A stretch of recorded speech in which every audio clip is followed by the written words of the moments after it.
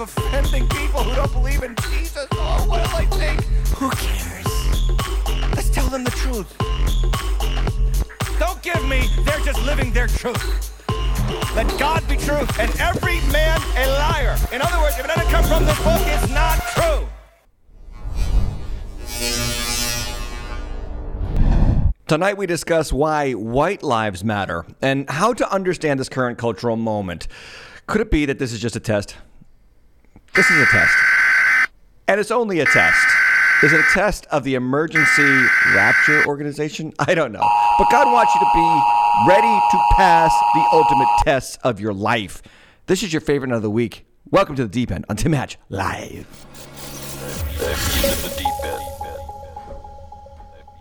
All right, so welcome on in, 7:30 p.m. on Tuesday nights. My name is Tim. I'm the host of this show. Make sure that you're hitting that like button, the subscribe button, and the notification bell to get notified on your smartphone every time we go live. We have to understand what's going on in our world. There is a lot of crazy, and I don't want you worried about it. That's why I do this show. I don't want to alarm you, but I do want to inform you so that you're not alarmed at what is happening around you. Okay, so it is Season 6, Episode 9 of The Deep End, and that brings me to Deep End News. Deep End News. The news you choose if you could choose news. So let's start with something seriously heavy. This is heavy news from the great state of California, and I say this with all sincerity in my heart. Heavy news. From CBSNews.com, a man has grown a 2,500-pound pumpkin and won an award for raising the largest gourd ever in human history. This is heavy. So a horticulture teacher from Minnesota, set a new U.S. world record for the heaviest pumpkin ever made. And his name is Travis Gegner, and he's from Anoka, Minnesota. Forgive me if I'm mispronouncing. He traveled with his gargantuan gourd 35 hours to San Francisco, and he attended the 49th World Championship Pumpkin Weigh-In competition at Half Moon Bay. Nice to see somebody doing something with their hands, amen? And it brings me to one little cultural commentary here. I think the future of education is the trades. This is a horticulture teacher, so obviously he's probably a teacher at a trade school where they learn how to do things with their hands. And I think that's one of the best things that you can do for your kids right now is don't send them to college. Don't send them to liberal arts college or university where they're going to learn that men are boys and men are women and women are men, and they're basically the same thing. And then maybe your precious daughter is going to be outrun by a male sprinter in her track meet, and all these kind of crazy things happen. Send them to a trade school so they know how to plumb or do electrical work or raise gargantuan pumpkins. I mean, seriously, it's beautiful to see this guy is following in the footsteps of his great ancestor Adam, who, if we remember correctly, before God gave him a spouse, before God gave him the word, he gave him a job. And he said, you need to cultivate, you need to work this land, you need to make sure that you are creating. And we are made to do this. And I think one of the biggest symptoms of the depression generation, the isolation, loneliness generation is we don't do things. We don't produce. We don't create. Sure, we create very carefully curated images on our Instagram. We create content on the internet, or maybe we are creating content in terms of just social capital, such as educational degree, higher advanced degree, whatever. What are you doing with these? The hands that God gave you. And hats off to Travis out in Anoka, Minnesota. You're doing something in your hand, and just look at the pure joy on his face. Amen. That's good. I just think that's really good. So that's just the heaviest news I've heard in a long time. Now let's get into even heavier news. And I want to do a segment, bring it back. We're here. So what do I mean by "and we're here"? It means like, oh my gosh, this is where we have finally come to. And by that I mean white lives matter. So this week, Kanye West and Candace Owens, two political poles, they're lightning rods, for political conversation, made headlines by wearing t-shirts that said white lives matter. So the question comes down to this. Why did they do it? And the answer is one word: attention.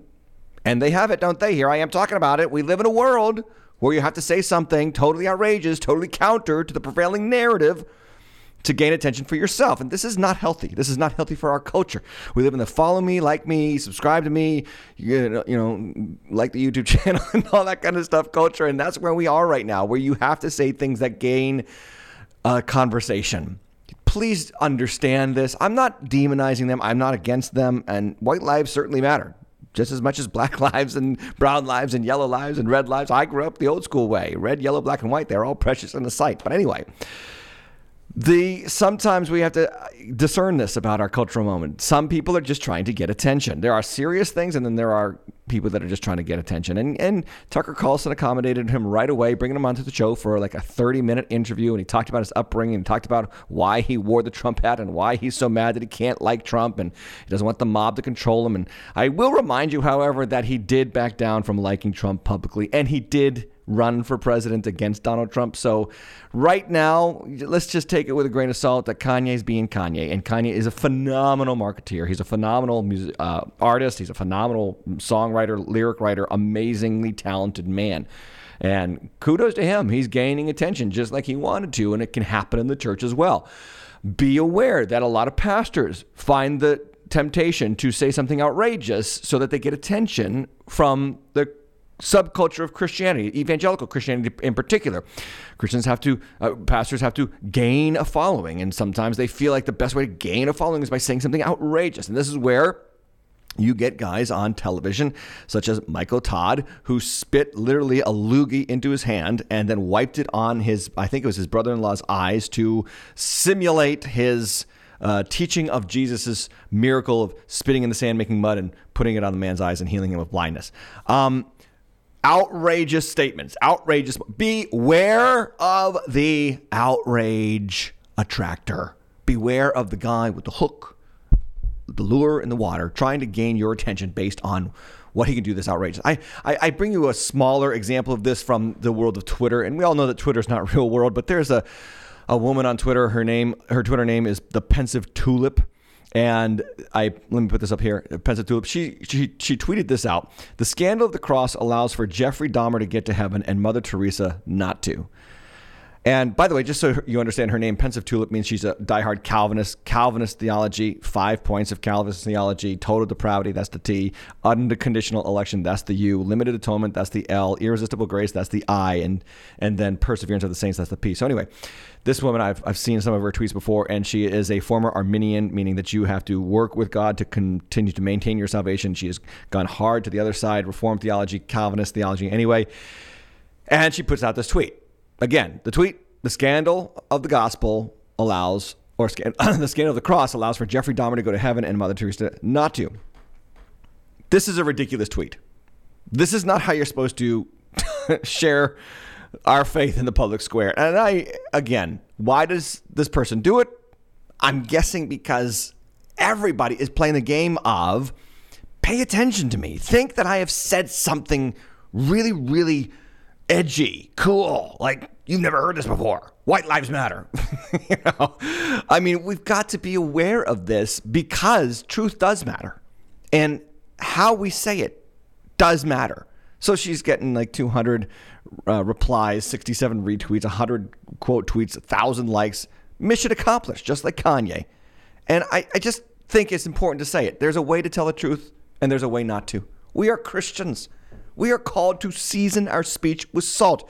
You don't go and pour a bunch of salt onto your recipe thinking it's going to make it better. Oh, a little salt makes it good. A lot of salt's going to make it better and get a lot of people's attention. Yeah, the wrong kind of attention, as in you stink as a cook, right? Colossians chapter 4, verse 5 and 6. Walk in wisdom toward outsiders, making the best use of the time, and let your speech always be gracious, seasoned with salt, so that you may know how to answer each person. Back to her tweet. Yeah, technically, if Mother Teresa is basing her acceptance before God on her works, she's not getting to heaven. Yes, this is technically biblically true. And Jeffrey Dahmer, if he repented of his sins after eating his neighbors, technically, yeah. But do we have any evidence of either or?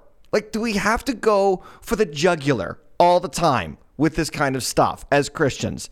Let's speak the truth in love. Let's remember that even our Savior Jesus said seemingly contradictory things at different times because he considered the context to which he was speaking. Please understand, you've got to have a gift for understanding context and how to treat people. People are not automatons. They are not robots. Okay, and sometimes we put things out there on the internet. We hurt a lot of people. We distress a lot of people with some of the things that we say because we want attention for ourselves. And that's not love. That's not loving our neighbor as we love ourselves. Let me give you an example of Jesus saying seemingly the opposite things, and they're both recorded in the Gospels, and they're both right out there in black and white or red and white for you to read it. And it looks like Jesus is contradicting himself. I give you Matthew 12:30. Whoever is not with me is against me, and whoever does not gather with me scatters. And then look at Mark 9:40. This is Jesus talking. For the one who is not against us is for us. So it's like, okay, which is it, Jesus? Is it whoever is not with you is against you, or is it whoever is not against you is with you or for you? Well, the answer is context. Context matters. The first passage, Matthew 12, was in the context of Pharisees claiming that Jesus cast out demons by the power of Beelzebub. And to them he says, listen, that is a hideous statement to make. That's not true. They were playing the extreme statement game, and Jesus shut them down. And in Mark chapter 9, he was referring to the fact that the disciples wanted to stop someone from casting out demons in his name because they weren't one of the 12. And Jesus says, no, don't do that. Don't stop people from doing good just because they're not in our group. So in a world of getting attention now, we need to have discernment. And that's why I do this show. I want you to learn and discern, because there's too many people out there making too many statements. The world, everybody's yammering, and we've got to have truth. We've got to have truth. Which brings me to Cam Newton. I never thought I would bring this guy up on the deep end, but Cam Newton made headlines, I think a couple of weeks ago now, a former NFL quarterback who drew criticism from pastors and other football players when he made statements regarding the Bible's condoning polygamy. He said, I believe that in our religion, and I guess he's saying he's a Christian here, it has got lost in translation. He said, people say, oh, that's the Old Testament, as in polygamy. This is the New Testament, and things like that. There are some high-value men in the Bible that had a lot of favor from God by having multiple wives and multiple concubines. So you can't sit up here and say you want a man of God and not acknowledge the fact that, in this society, it's socially acceptable. But in the Bible, when you talk about David, when you talk about Solomon, the wisest person in all the earth, he had the most wives anybody has ever had and concubines. And so basically, he's making the age-old argument that so many agnostics make and atheists make and critics of the Bible make, which is the Bible condones polygamy. The Bible condones the multiple marriages. So who are we to say who can and cannot get married? And this was an argument that was used to produce gay marriage in this country. Look at David. Look at Jacob. He had two, and you're going to tell me that two loving men can't get married? Again, this is not how you read the Bible. This is not how you read the Bible. And these are the conclusions that you get when you actually don't study the Bible and you don't know how to and let me just say this again, and you don't know how to read the Bible. Do you understand that there is a way to read the Bible?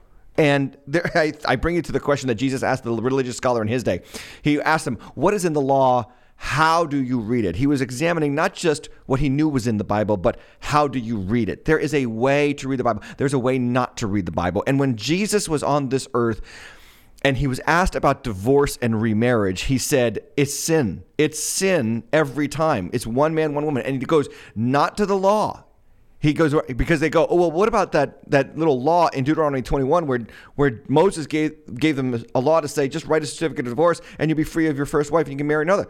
No, that was a law that was given. Jesus says, for the hardness of their hearts. How they did it back in those days was that the men were disobeying God by divorcing their wives, but they weren't actually giving them permission to remarry and be cared for by another man. So they would just leave this woman poor and stricken of rights. So Moses comes up with the law. So, hey, look, if you're going to disobey God, at least give this woman a certificate that allows her to acknowledge that you have abandoned her so that she can go and find another husband and he can take care of her. Okay, because that's how it was in the ancient world. There was men were dominating women, the result of the curse. If you read the curse in Genesis chapter 3, men dominated women as a result of the curse, and women struggled for control as a result of the curse, and we've been fighting it out ever since, right? But when Jesus answers the question on divorce, he doesn't go back to Deuteronomy 21. He goes all the way back to Genesis chapter 2. God made them male and female, Genesis 1, and then he put them together. That's Genesis 2. And he said, don't let anyone put them apart. Now, does divorce happen? Do Christians get divorced? Yes. Christians sin. Christians make mistakes. Some people, to no fault of their own, have someone abandon them, leave them, commit adultery on them. And there is an exception for divorce in the case of adultery, I think also in the case of abandonment and in the case of abuse. But when we see polygamy in the Bible, okay, again, outrageous statements here, we have to understand what the Bible is saying. How do we read that? How do we read that Jacob had 2 wives and 2 concubines with whom he had 12 kids? How do we read the fact that David had multiple wives? And then Solomon just said, oh yeah, hold my beer. And he had 700 wives. Okay, because what you have to see is when that happened in the Bible and men had many wives, it did not go well for them. There was constant hostility amongst the children. Take, for example, Joseph's life, because he's hated by the 10 older brothers. Look at Solomon's life. The Bible literally says in 1 Kings 11, and we're going to get there in the deep dive Bible study, that his many wives turned his heart away from the Lord. You understand the difference between prescriptive texts and descriptive texts. A prescriptive text is something that the Bible has prescribed for you to do. So love your neighbors, love yourself. That's a universal principle. Old Testament, New Testament applies to everybody. You don't even have to be a Christian to believe that that's good for you to do, right? It's a prescriptive text. But Jacob had multiple wives. Is not now license and instruction for you to have multiple spouses or to redefine marriage. It's descriptive. And if you follow the narrative, you see that it did not work out well for those who ignored scriptural teaching. And this is why we need to ignore quarterbacks. When it comes to biblical wisdom, this is why we need pastors who are not afraid to speak truth, pastors who are not afraid to say what is right and what is wrong.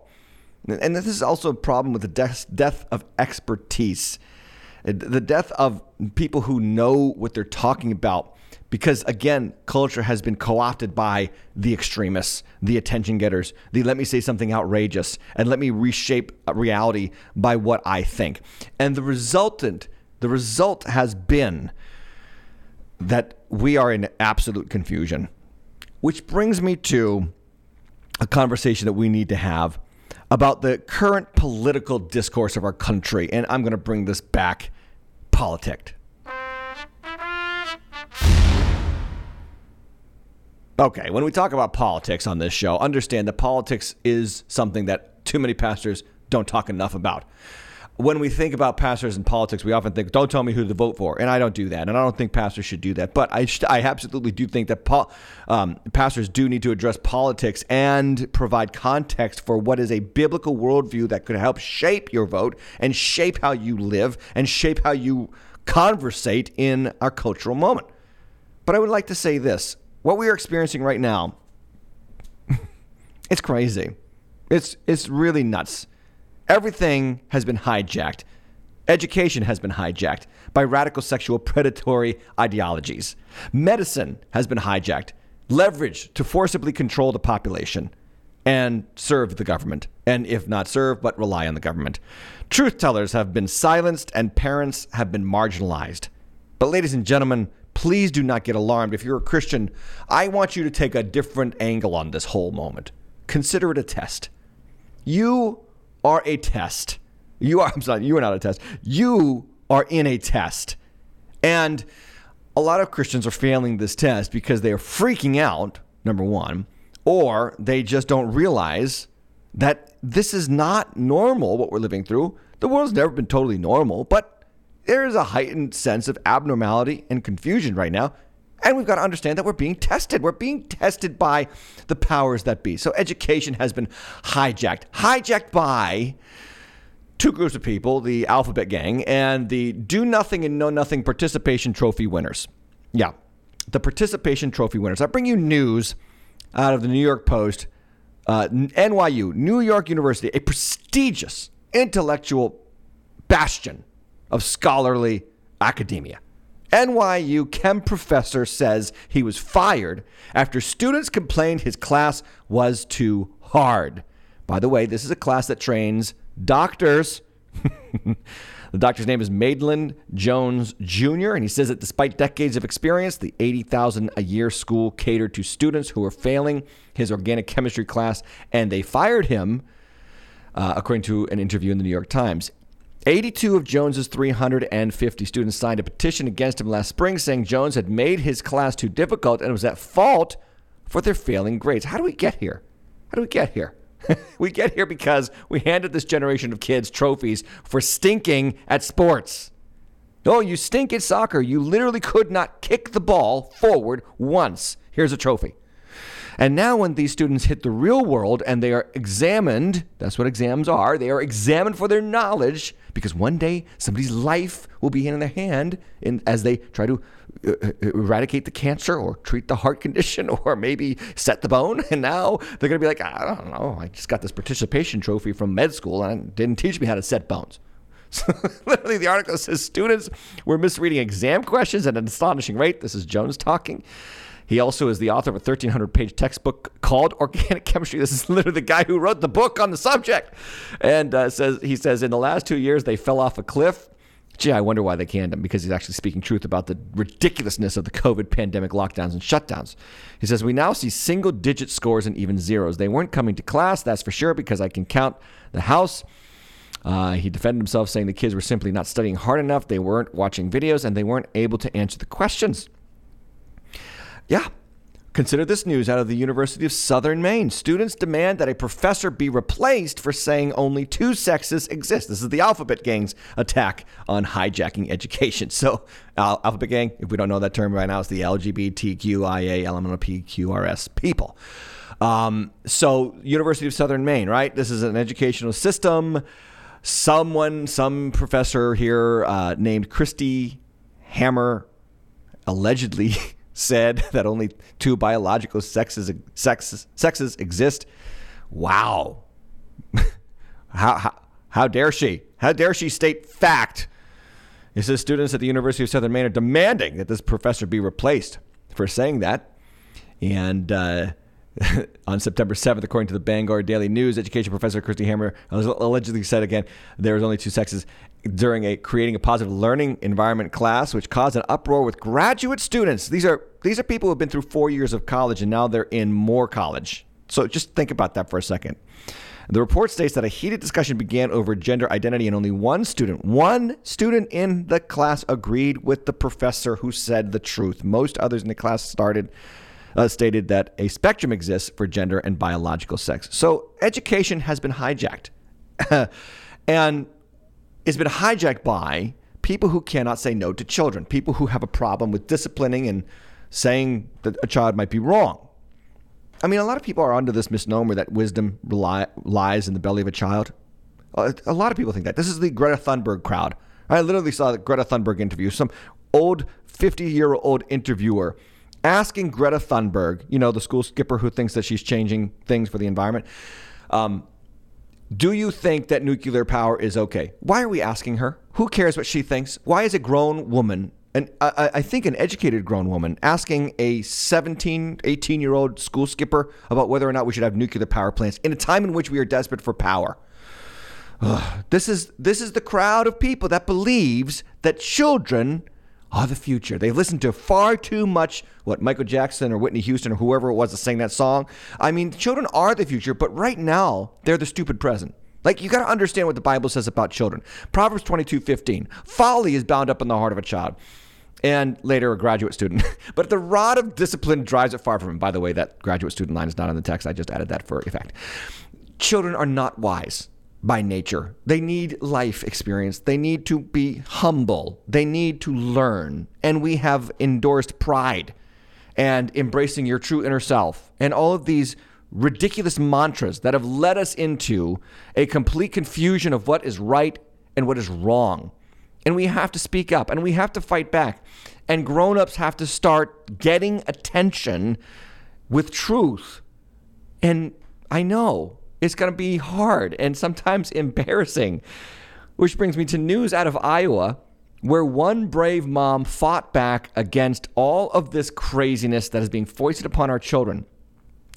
I guess a school in Iowa had a drag event featuring multiple performers that were dancing provocatively before the students of the school.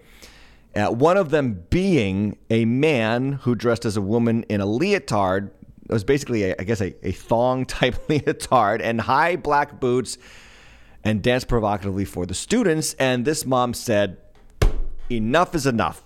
God bless her for doing so. So this is news out of the Daily Wire. Mom blasts school board over drag show for high schoolers while wearing the same outfit the drag queen wore.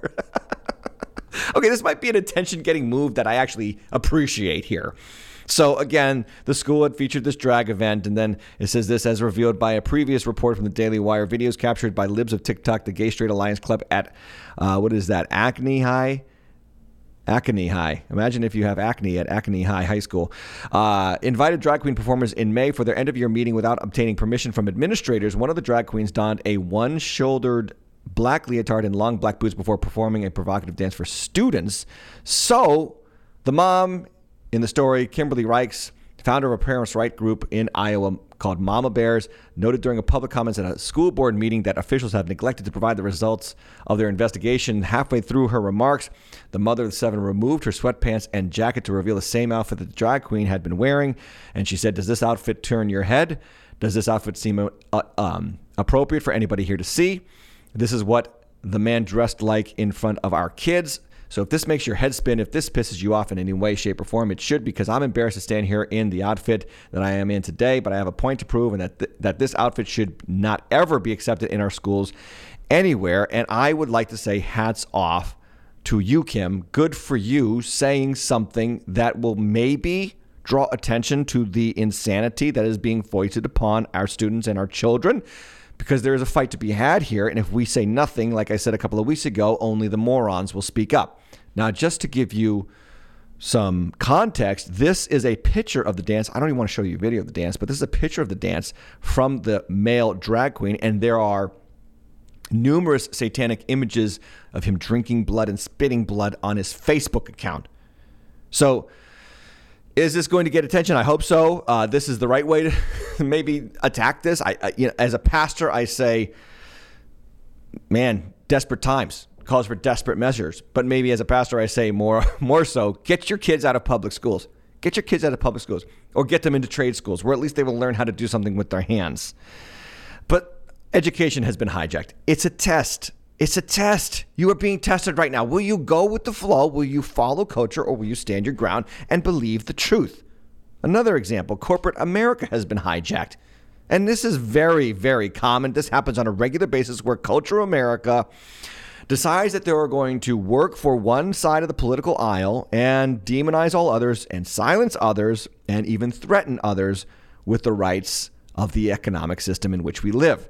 I bring you news about PayPal over the weekend. PayPal, the company that was founded to make payments through your smartphone and internet device much easier, put out a statement for its users that said it would punish or fine users for spreading misinformation on their social media channels. They were going to fine people as much as $2,500 for spreading misinformation on their social media accounts. So this is like the novel George Orwell wrote called 1984.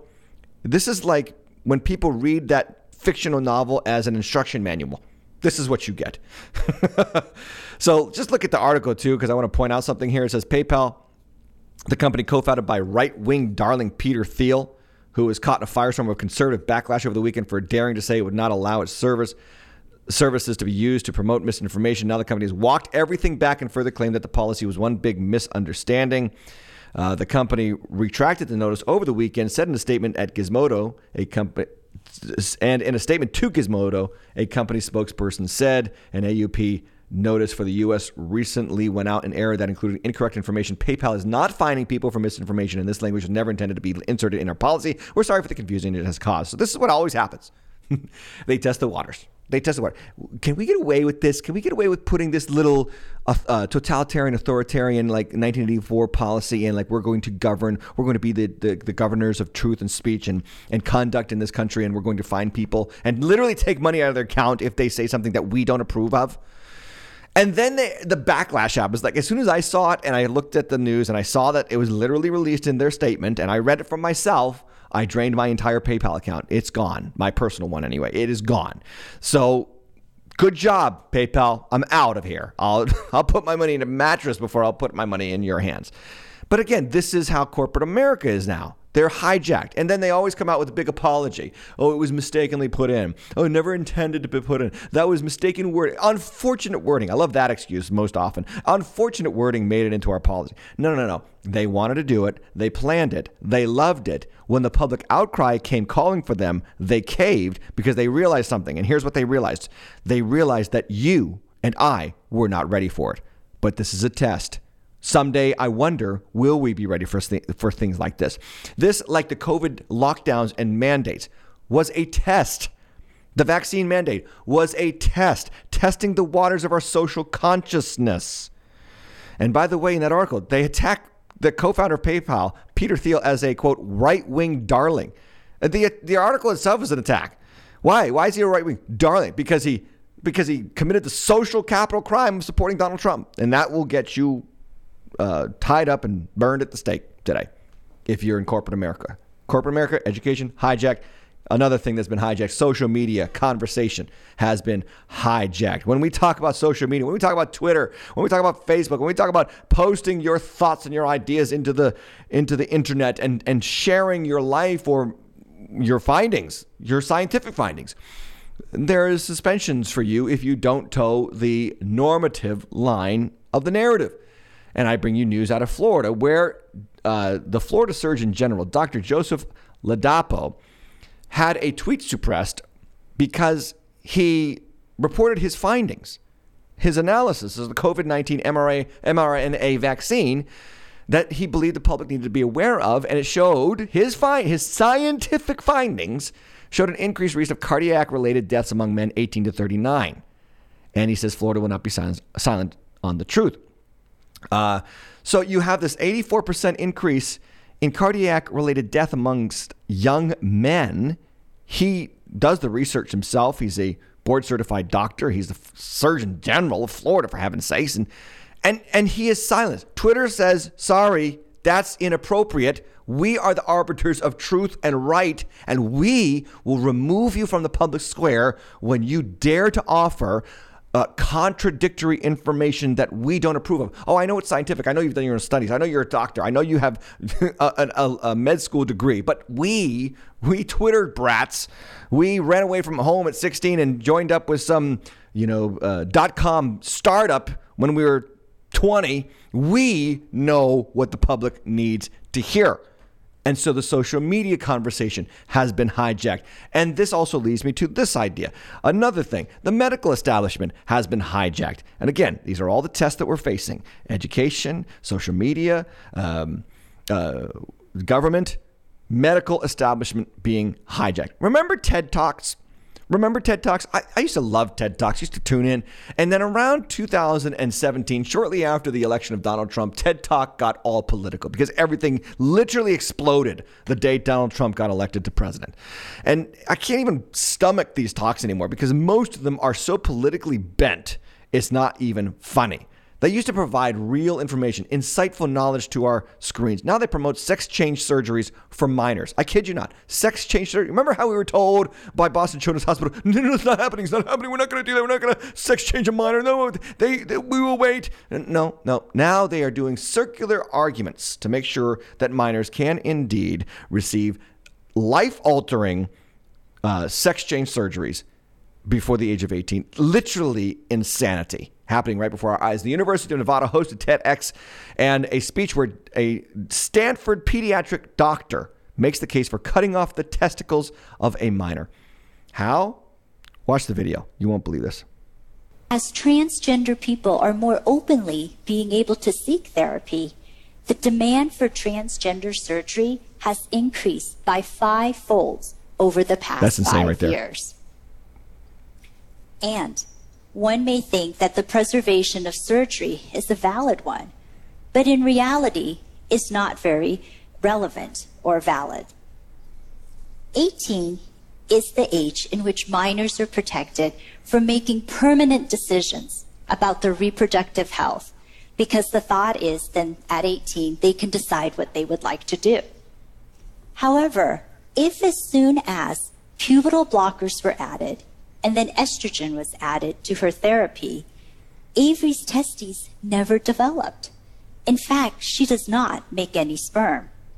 And her reproductive capability to be a biological parent has been eliminated. Her testes are non-functional. And in medicine, don't we often recommend the removal of non-functional organs, like an appendix? So therefore, does it make sense for Avery to wait until she's 18, or should older adolescents be allowed to have surgery before the age of 18. 18 is also the age of consent. Doctors usually allow those who are 18 to make decisions about their procedures and consent so that you can weigh the risks and benefits. Well then, the transgender patient may be one of the most well-informed patients. Who else has had years of psychological evaluation, months of medical therapy, and has thought of this one procedure for so long? So rather than to use strict age limits for eligibility, why not use the number of years in which one has lived in their affirmed gender? And insurances and laws should consider older adolescents in getting gender affirmation surgery. Now, these surgeries are not simple surgeries. Anyway, that's the video. Notice the circular reasoning and logic. And it all goes back to the trophy generation, the participation trophy generation. We have to affirm what the child feels inside. So who better to express the scientific argument for a 12-year-old kid getting his testicles chopped off because he wants to pretend to be a girl for the rest of his life than the kid himself who has felt and lived his authentic self for however many years? What medical board certified doctor should ever interfere with his felt and perceived self? This is circular logic. This is God handing us over to the lust of our flesh, to the passive wrath of God, and literally the sterilization of an entire generation that has decided that they will not serve and obey and worship the Creator, but will rather do those things for the creation. Understand there's two sides to this thing as a Christian. When I see it, I get really mad. And at the same time, I say, maybe this is what God's doing to make sure that these people are limited in their procreative abilities. Honestly, maybe we need less of these people to procreate and raise their children this way. It is, in some sense, a passive kind of subversive holy war, aka Joshua, and the way that the nation of Israel, who were God's people, literally overran the pagans who were worshiping the trees and humping bushes, because that God's people would claim the land, and the pagans who refused to worship God and had plenty of time to repent, God said enough, and he cut them off, and he did it through war. This little subversive cultural Cold War, maybe that's the way that God is doing it again. I don't know. I'm just suggesting. By the way, Vermont, the state of Vermont, is considering getting rid of all lower age limits for genital surgeries for people under 18 on the state Medicaid plan. So laws have been hijacked. Governments have been hijacked. The medical establishment has been hijacked. The educational system has been hijacked. The government, don't get me started on that. The money laundering scheme that is the Ukraine war. Our government has literally sent $60+ billion to the Ukrainians for this war, while Americans take out microloans for food, for groceries, because of inflation. And on and on and on it goes. The scriptures have detailed these events before. Isaiah chapter 59 verse 14 says, "Justice is turned back and righteousness stands far away, for truth has stumbled in the public squares and uprightness cannot enter." Truth, I love that. Truth has stumbled in the public squares. What a poetic, and only the Bible can say things so well. What a poetic statement to make. This is exactly what we are. Truth has stumbled in the public squares. The food industry has been hijacked, ladies and gentlemen. There's a movement to stop eating meat, because fake meat made in a lab is better for you. Or maybe it's just better for the climate. Or both. Or who cares? Do what we say. And at the same time, there's a movement to make you feel fine if you're overweight. Because there can't be any shame on anyone anymore. I could do article after article, news after news, talking about this stuff. Don't want to upset you. Don't want to upend your faith. But this is where we are. And guys, it is a test. It is a test that we've seen before in Holy Scripture. I'm going to get to Daniel chapter 1 in just a moment to close out this show. But one final story to put it all together, and it brings me to, I can't believe I'm talking about this, but M&Ms. Remember M&Ms were just about eating chocolate between meals because you had a little hankering for some sugar?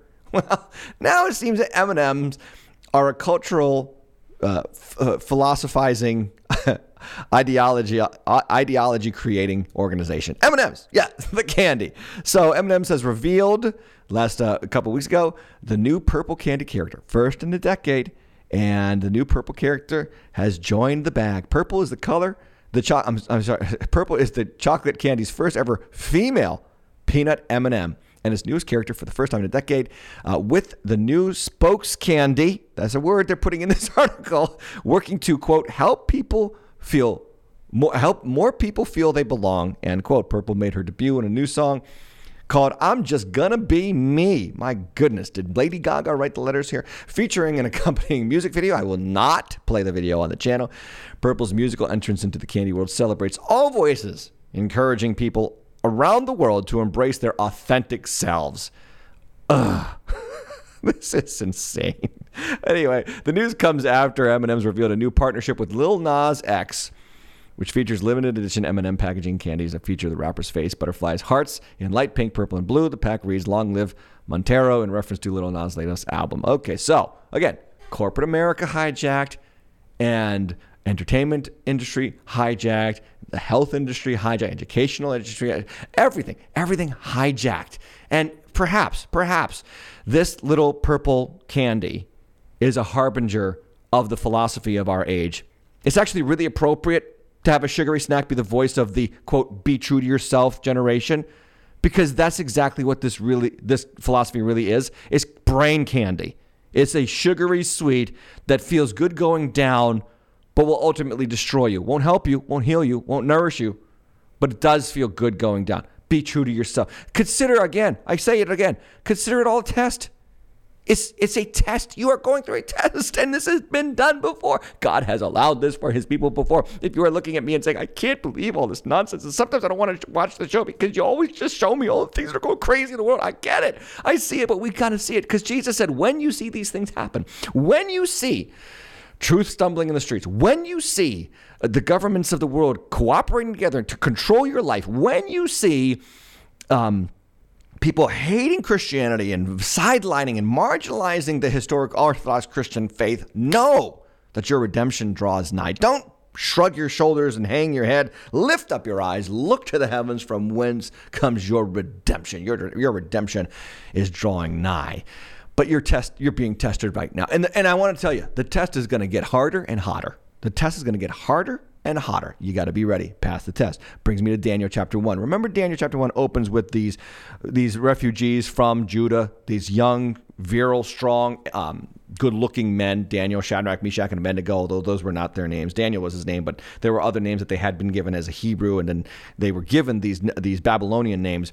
In fact, Daniel's name is Belshazzar, and he is tested. He is offered the delicacies of the king's table, and Daniel, it says this, he's a Jew. He can't eat pagan food because of the food laws from Leviticus, and so it says in verse 8 of Daniel chapter 1, Daniel resolved, and I love that line, he resolved that he would not defile himself with the king's food or with the wine that he drank. Therefore, he asked the chief of the eunuchs to allow him not to defile himself.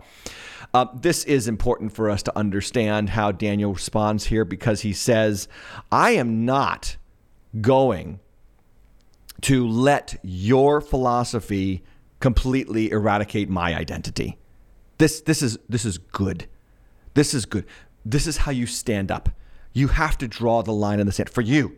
You can't control what the world's going to do, but you can control what you're going to do, and you can control what you're going to react to. Which brings me to one last piece of news. This out of the University of Massachusetts. I was born and raised in Massachusetts. I got out of Massachusetts, and I'm kind of glad to be out of Massachusetts. But I do love a lot of Massachusetts people. Good people in Massachusetts. Love the populace. But let's be honest, it's a blue state with a blue state university. And so there was a football game this past week between the University of Massachusetts Minutemen and the Liberty University Flames. Liberty University, founded by Jerry Falwell, who was a cultural lightning rod himself and conservative Christian evangelical leader of the moral majority, very political figure, was hated and castigated by the left-wing parts of our country. The progressive sexual elites hated him, still hate him to this day. But the game was between UMass in one of the bluest of blue states, and the ground zero for gay marriage in our country, and this very conservative evangelical Christian university. And so UMass decided, let's make the game not about football, but about genitals, because everything has to be about genitals. So they decided to have Pride Day on the day that Liberty showed up, and they put out this ad. Watch.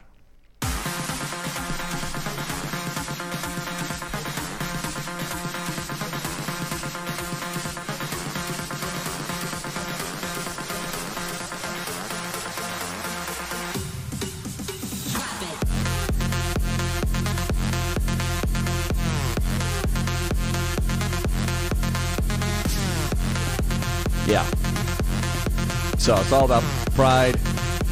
Get your tickets. Attend the game. Because literally everything has to be about genitals now. Literally everything. College football. A football game has to be about someone's sexual proclivities. So how did it fare between Liberty and UMass? Well, this happened. Liberty destroyed them. 42-24.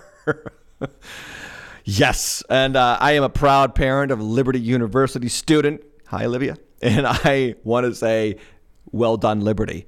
They didn't worry about the Pride Day. They knew they were being targeted. UMass put out a stupid, frivolous statement saying it was a coincidence. We all know it was not a coincidence. This was a targeted little hostile attack, subtle hostile attack on conservative Christians by a publicly funded university in Massachusetts to say, stick it, Christians, and the Christians stuck it to you in the scoreboard. I think that actually mattered who wins the game.